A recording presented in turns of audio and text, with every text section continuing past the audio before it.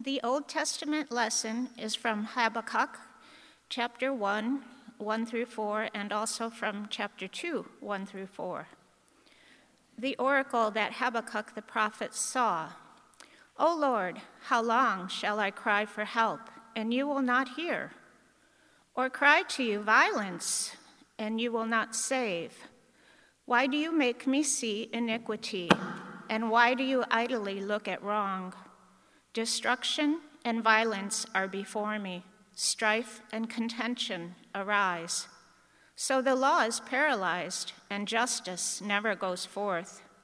For the wicked surround the righteous, so justice goes forth perverted. I will take my stand at my watchpost and station myself on the tower and look out to see what he will say to me and what I will answer concerning my complaint. And the Lord answered me, write the vision, make it plain on tablets, so he may run who reads it. For still the vision awaits its appointed time. It hastens to the end, it will not lie. If it seems slow, wait for it. It will surely come, it will not delay. Behold, his soul is puffed up, it is not upright within him, but the righteous shall live by his faith. This is the word of the Lord. Thanks be to God. The epistle lesson is from 2 Timothy chapter 1. Paul, an apostle of Christ Jesus, by the will of God, according to the promise of the life that is in Christ Jesus, to Timothy, my beloved child, grace, mercy, and peace from God the Father and Christ Jesus our Lord. I thank God, whom I serve, as did my ancestors, with a clear conscience, as I remember you constantly in my prayers night and day. As I remember your tears, I long to see you, that I may be filled with joy. I am reminded of your sincere faith, a faith that dwelt first in your grandmother Lois and your mother Eunice, and now, I am sure, dwells in you as well. For this reason, I remind you to fan into flame the gift of God, which is in you through the laying on of my hands. For God gave us a spirit not of fear, but of power and love and self-control. Therefore, do not be ashamed of the testimony about our Lord, nor of me, his prisoner, but share in suffering for the gospel by the power of God, who saved us and called us to a holy calling, not because of our works, but because of his own purpose and grace, which he gave us in Christ Jesus before the ages began, and which now has been manifested through the appearing of our Savior Christ Jesus, who abolished death and brought life and immortality to light through the gospel, for which I was appointed a preacher and apostle and teacher, which is why I suffer as I do. But I am not ashamed, for I know whom I have believed, and I am convinced that he is able to guard until that day what has been entrusted to me. Follow the pattern of the sound words that you have heard from me in the faith and love that are in Christ Jesus. By the Holy Spirit who dwells within us, guard the good deposit entrusted to you. This is the word of the Lord. Thanks be to God. The Holy Gospel according to St. Luke, the 17th chapter. Glory to you, O Lord. Jesus said to his disciples, temptations to sin are sure to come, but woe to the one through whom they come. It would be better for him if a millstone were hung around his neck and he were cast into the sea, than that he should cause one of these little ones, these children, to sin.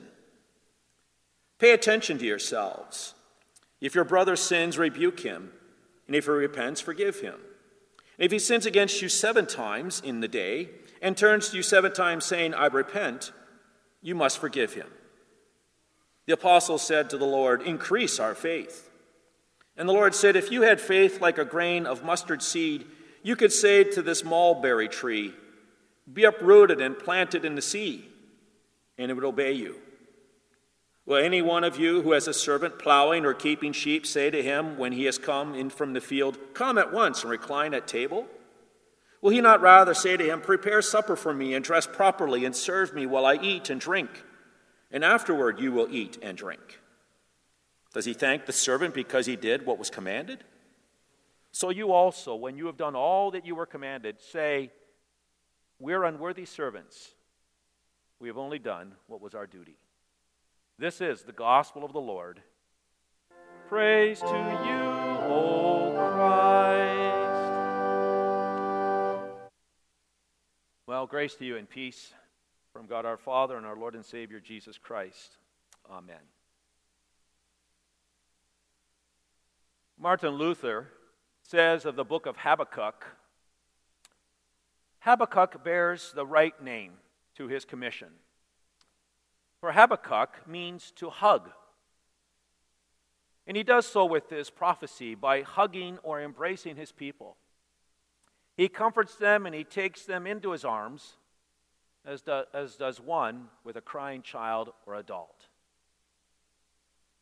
With Luther's thoughts in mind, we direct our attention to the prophecy of Habakkuk today, reading the words that were read moments ago to you, but also bringing in the rest of the book, this short book as well. But the oracle of Habakkuk is this: "O Lord, how long shall I cry for help, and you will not hear? Or cry to you violence, and you will not save? Why do you make me see iniquity? And why do you idly look at wrong? Destruction and violence are before me. Strife and contention arise. So the law is paralyzed, and justice never goes forth. For the wicked surround the righteous, so justice goes forth perverted. I will take my stand at my watchpost and station myself on the tower, and I will look out to see what he will say to me and what I will answer concerning my complaint." And the Lord answered me, "Write this vision. Make it plain on tablets so he may run who reads it. For still the vision awaits its appointed time. It hastens to the end. It will not lie. If it seems slow, wait for it. It will surely come, and it will not delay. Behold, his faith is puffed up. It is not upright with him, but the righteous shall live by faith." This is our text. God's governance of the world is perplexing. Let me just give you a few modern-day examples before we go back to Habakkuk's day. We look around the world, and what do we see? We see gendercide. In both India and China and other countries, the preference for male children results in the prevalence of sex-selective abortions where female fetuses are aborted, specifically because they are female. And this gendercide isn't just over there in other countries, but it's right here in North America. Millions of unborn females are killed every year simply because they're female. And then in some countries, like Afghanistan and Ethiopia and others, school-aged girls are forbidden to attend school. And again, simply why? Because they're female. And then almost half of the world's wealth is now owned by just 1% of the population in the world. The 85 richest people in the world have as much wealth as the 3.5 billion poorest. The numbers are staggering. And then there's more than enough food. There's more than enough food produced in the world to feed the global population. But world hunger is affecting nearly 10% of people globally. From 2019 to 2022, the number of undernourished people grew by as many 150 million. A crisis driven largely by conflict and the COVID-19 pandemic. And then as we look around in the world and we look at our own nation, we see that there's racist behavior. Racism of all types. One example is Planned Parenthood. Planned Parenthood's largest abortion facilities target Black and Latino neighborhoods. According to a 2017 research study by Life Issues Institute, 88% of the Planned Parenthood's 25 mega abortion facilities are located within walking distance of Black and or Latino neighborhoods. And then, of course, there's this misdirected honor or value. Those who lobby for death are granted medals of honor. And those who champion life are vilified and have their homes raided by police authorities early in the morning. Those who campaign for sexual freedom are praised for being courageous, while those who champion God's view of sexuality are called bigots and intolerant. And then there's Christian persecution. We've talked about this before. But in countries like North Korea and Afghanistan and Somalia and Pakistan and Colombia and India and Libya and China and Egypt and Nigeria, and the list goes on, thousands upon thousands of our Christian brothers and sisters are being beaten and separated from their families, never to see them again. They're being imprisoned, their churches are being closed, they're being martyred for their faith, they're forced to flee their homes, their countries, and then lived in cramped refugee camps. And so we look around ourselves. We look around this world and we see that the weak are bullied by the strong. The rich are exploited, or the poor are exploited by the rich. And Christians are mocked and persecuted by the irreligious and the adherents of other gods. And we cry out, where's the justice? Why does God allow such inequities? Is this not the question that we pose to God? Especially when we see Christians being mistreated and oppressed for their faith, while the godless prosper. As I go through this list, don't you feel kind of like you need a comforting hug right about now? And maybe a heartening word from God right about now? I find it reassuring that Habakkuk, the prophet, poses similar questions to God. He says in our text, "O Lord, how long shall I cry for help, and you will not hear? Or I cry to you violence, and you will not save? Why do you make me see iniquity, and why do you idly look at wrong? Destruction and violence are before me. Strife and contentions arise. And so the law is paralyzed and justice never goes forth. For the wicked surround the righteous. And so justice goes forth perverted." Habakkuk is perplexed. He's discomforted.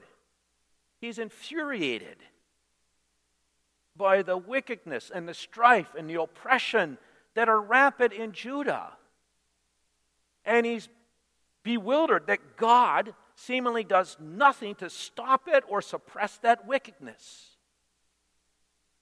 And when the prophet is told that the Lord is going to chastise the people of Judah through the ruthless Babylonians, Habakkuk's bewilderment only intensifies. How can God, who is too pure to look on evil, appoint a pagan nation to execute judgment on a people more righteous than themselves? Doesn't make sense. Theodore Leitch, an Old Testament Lutheran scholar, makes a similar observation when he's commenting on this text from Habakkuk. He writes, "Had God forgotten that in his land his glory was to dwell, and that mercy and truth were to meet together? Had he lost his power? Had God lost his power to establish law and order in his land? Why had he not done anything to make it once more a holy land and Judah a holy people? Why did he not answer the prophet's prolonged cries? Why must the righteous suffer while the wicked flourish? Why?" Well, most of chapter 2 in Habakkuk is God's heartening response to Habakkuk's questions. And essentially, the Lord says this. He says, Habakkuk, just wait and watch, and you will see that I will act. The Babylonians, they will be humbled, and they'll be chastised in their due time. They'll be plundered, and they'll be taunted by those who they persecuted. And shame and condemnation will be their destiny. And the idols that they've worshipped and valued will be shown to be lifeless wood and stone. And in addition, the Lord states a matter-of-fact truth. The righteous will live by his faith. The righteous endures the inequities and tribulations of life, trusting in a God whose glory covers the heavens and whose power is manifested in the deliverance of his people.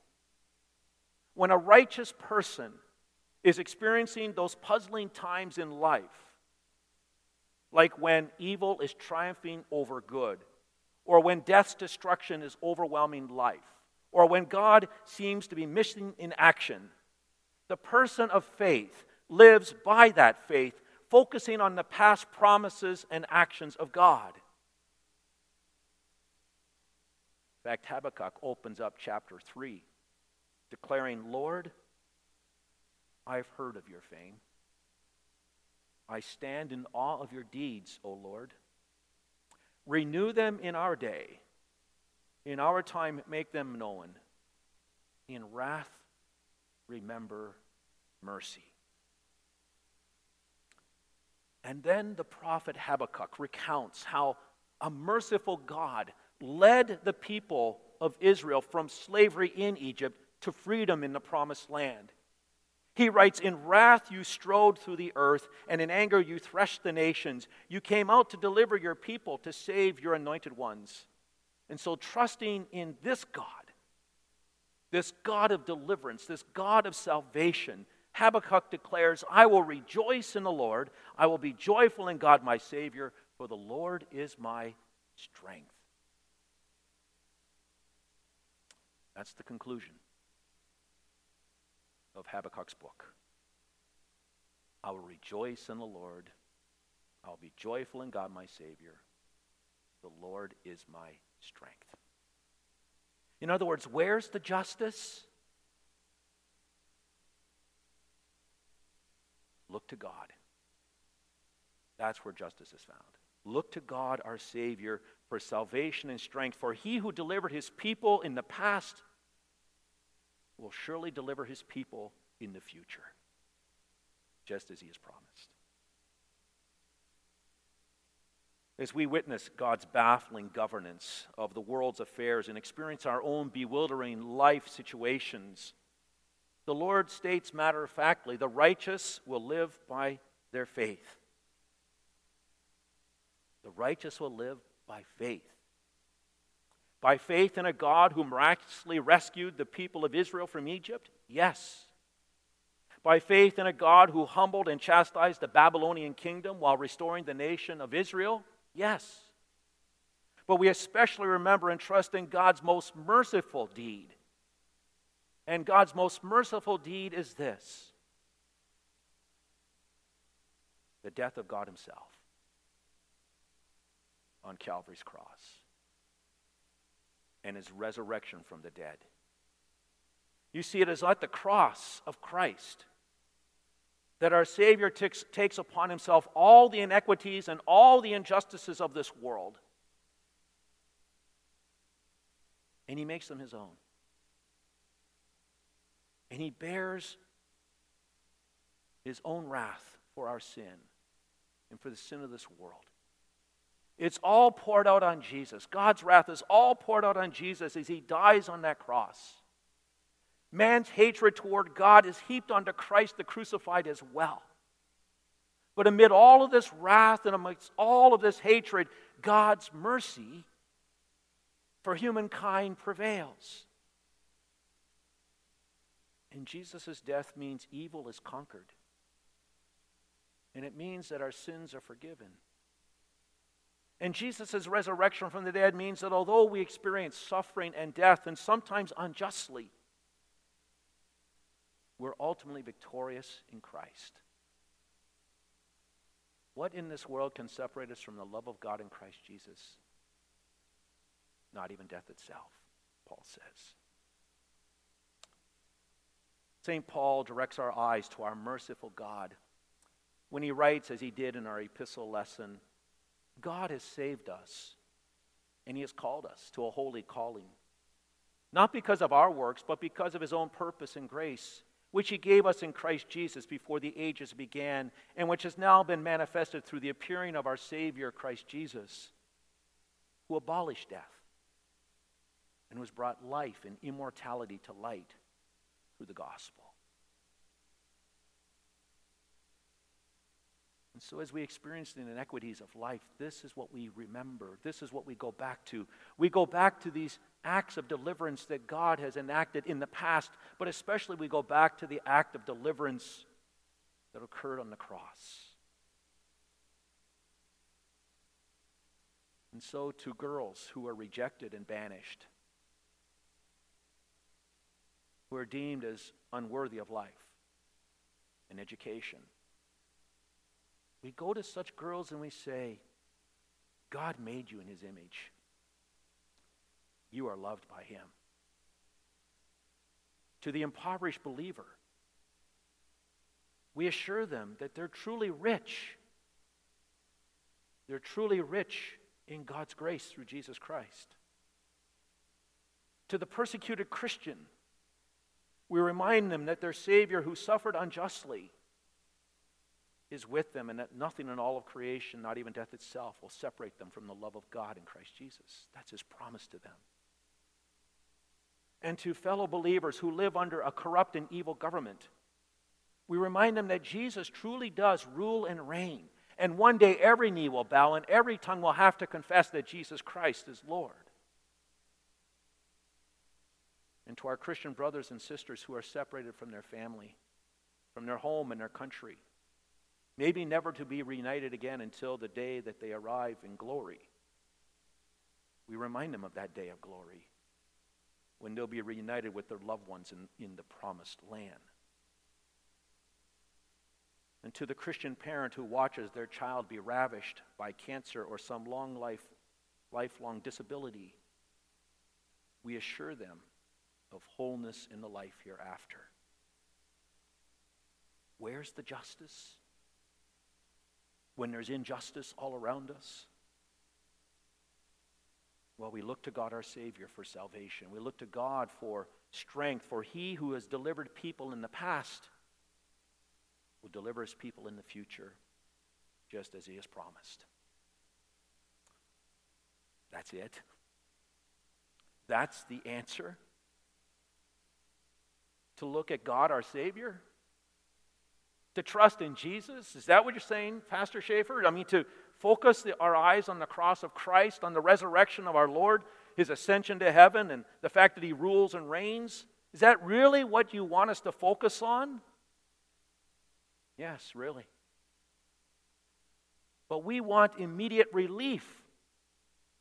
We want to see our enemies destroyed.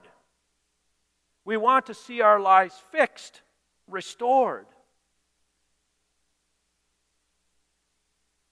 But that's where Paul's words to the Corinthian Christians speaks to our doubts and to the skeptics. St. Paul writes, the message of the cross, well, it's foolishness. It's foolishness to those who are perishing.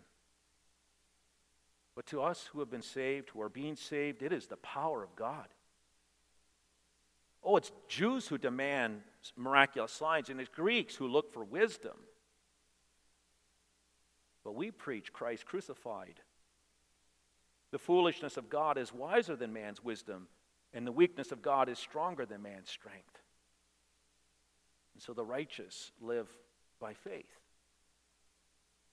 The righteous look to God, our Savior, for salvation and strength. In so many ways, the answer seems so foolish, doesn't it? It doesn't seem to put our world back together again.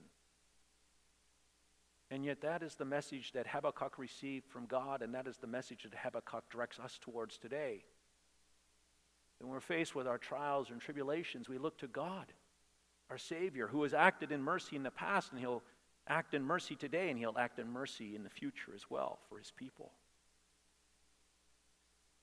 And we live in a world that needs God's mercy, a world that needs God's salvation and strength. Jesus' life was a life of mercy ministry, wasn't it? Mercy for the blind and mercy for the outcast, mercy for the tormented, mercy for the poor, mercy for the displaced, mercy for the orphaned, mercy for the widowed, mercy for every sinner.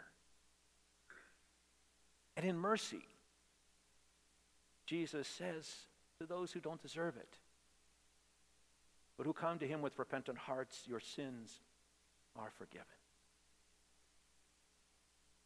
And when Jesus speaks those words, your sins are forgiven, that makes everything right with God. Jesus' mercy ministry continues today through us, through you and me. The great command for our life is be merciful, just as your Father in heaven is merciful. St. Paul adds, "Blessed be the God and Father of our Lord Jesus Christ, the Father of all mercies and the God of all comfort, who comforts us in our affliction, so that we may be able to comfort those who are in any affliction with the comfort with which we ourselves are comforted by God. For as we share abundantly in Christ's suffering, so through Christ we share abundantly in comfort too."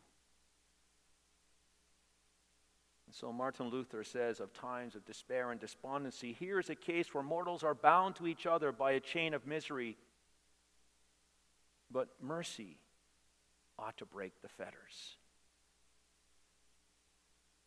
Yes, God sends us into this world to be agents of his mercy. We who know of and have received God's mercy through Jesus Christ share his mercy through our words and our deeds. We share God's mercy when we support agencies like Lutheran World Relief, who engage on our behalf all around the world in acts of mercy for both believers and unbelievers.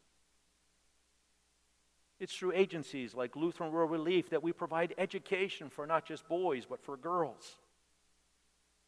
It's through agencies like Lutheran World Relief where we provide prevention and treatment for people who are struggling with HIV and AIDS.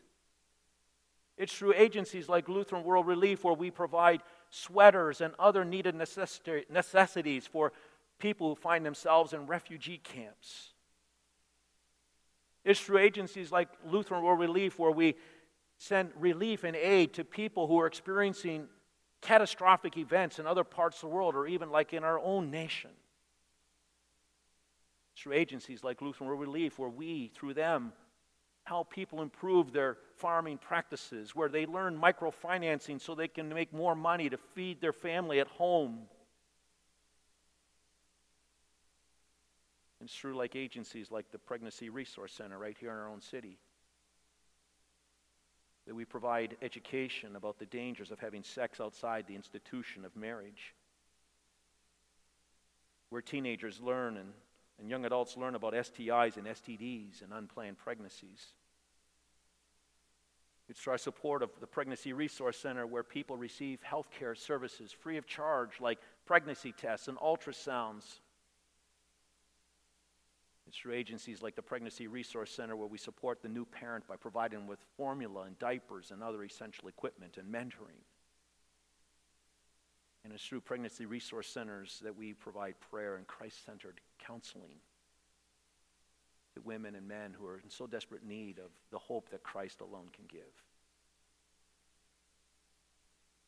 And it's through agencies like NECOM and Mel Trotter and the Kids Food Basket that we, in partnership with these organizations, provide food for children who wake up hungry and who go to bed hungry right here in our own city.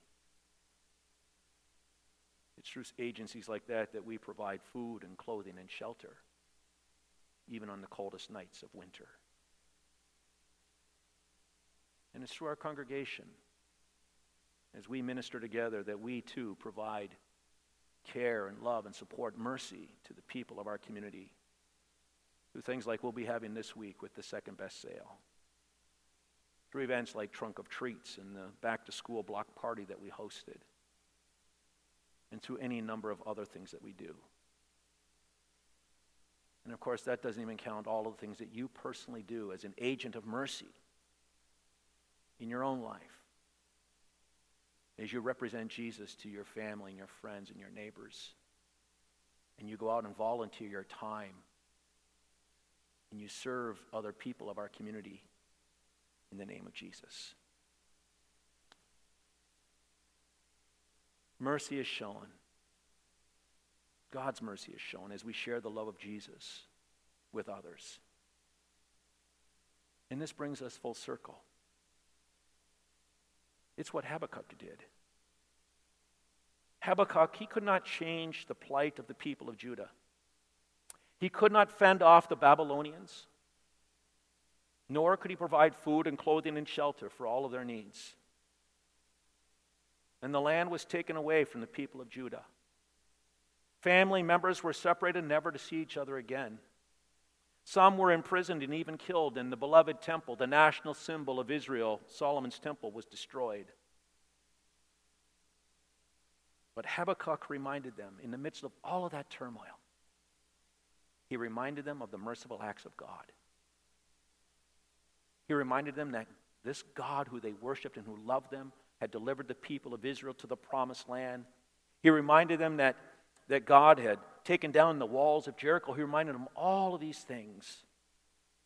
And he assured them that this same God of mercy would be merciful to them too, in the midst of their Babylonian captivity, and in their future he'd restore the nation.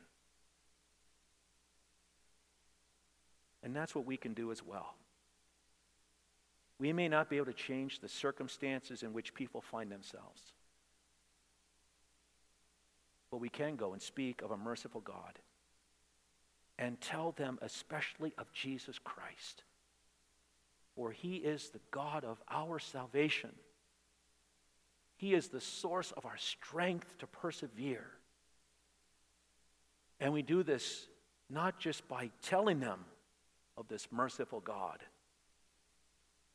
but we do it through our actions as we go as God's agents of mercy, and we minister in his name.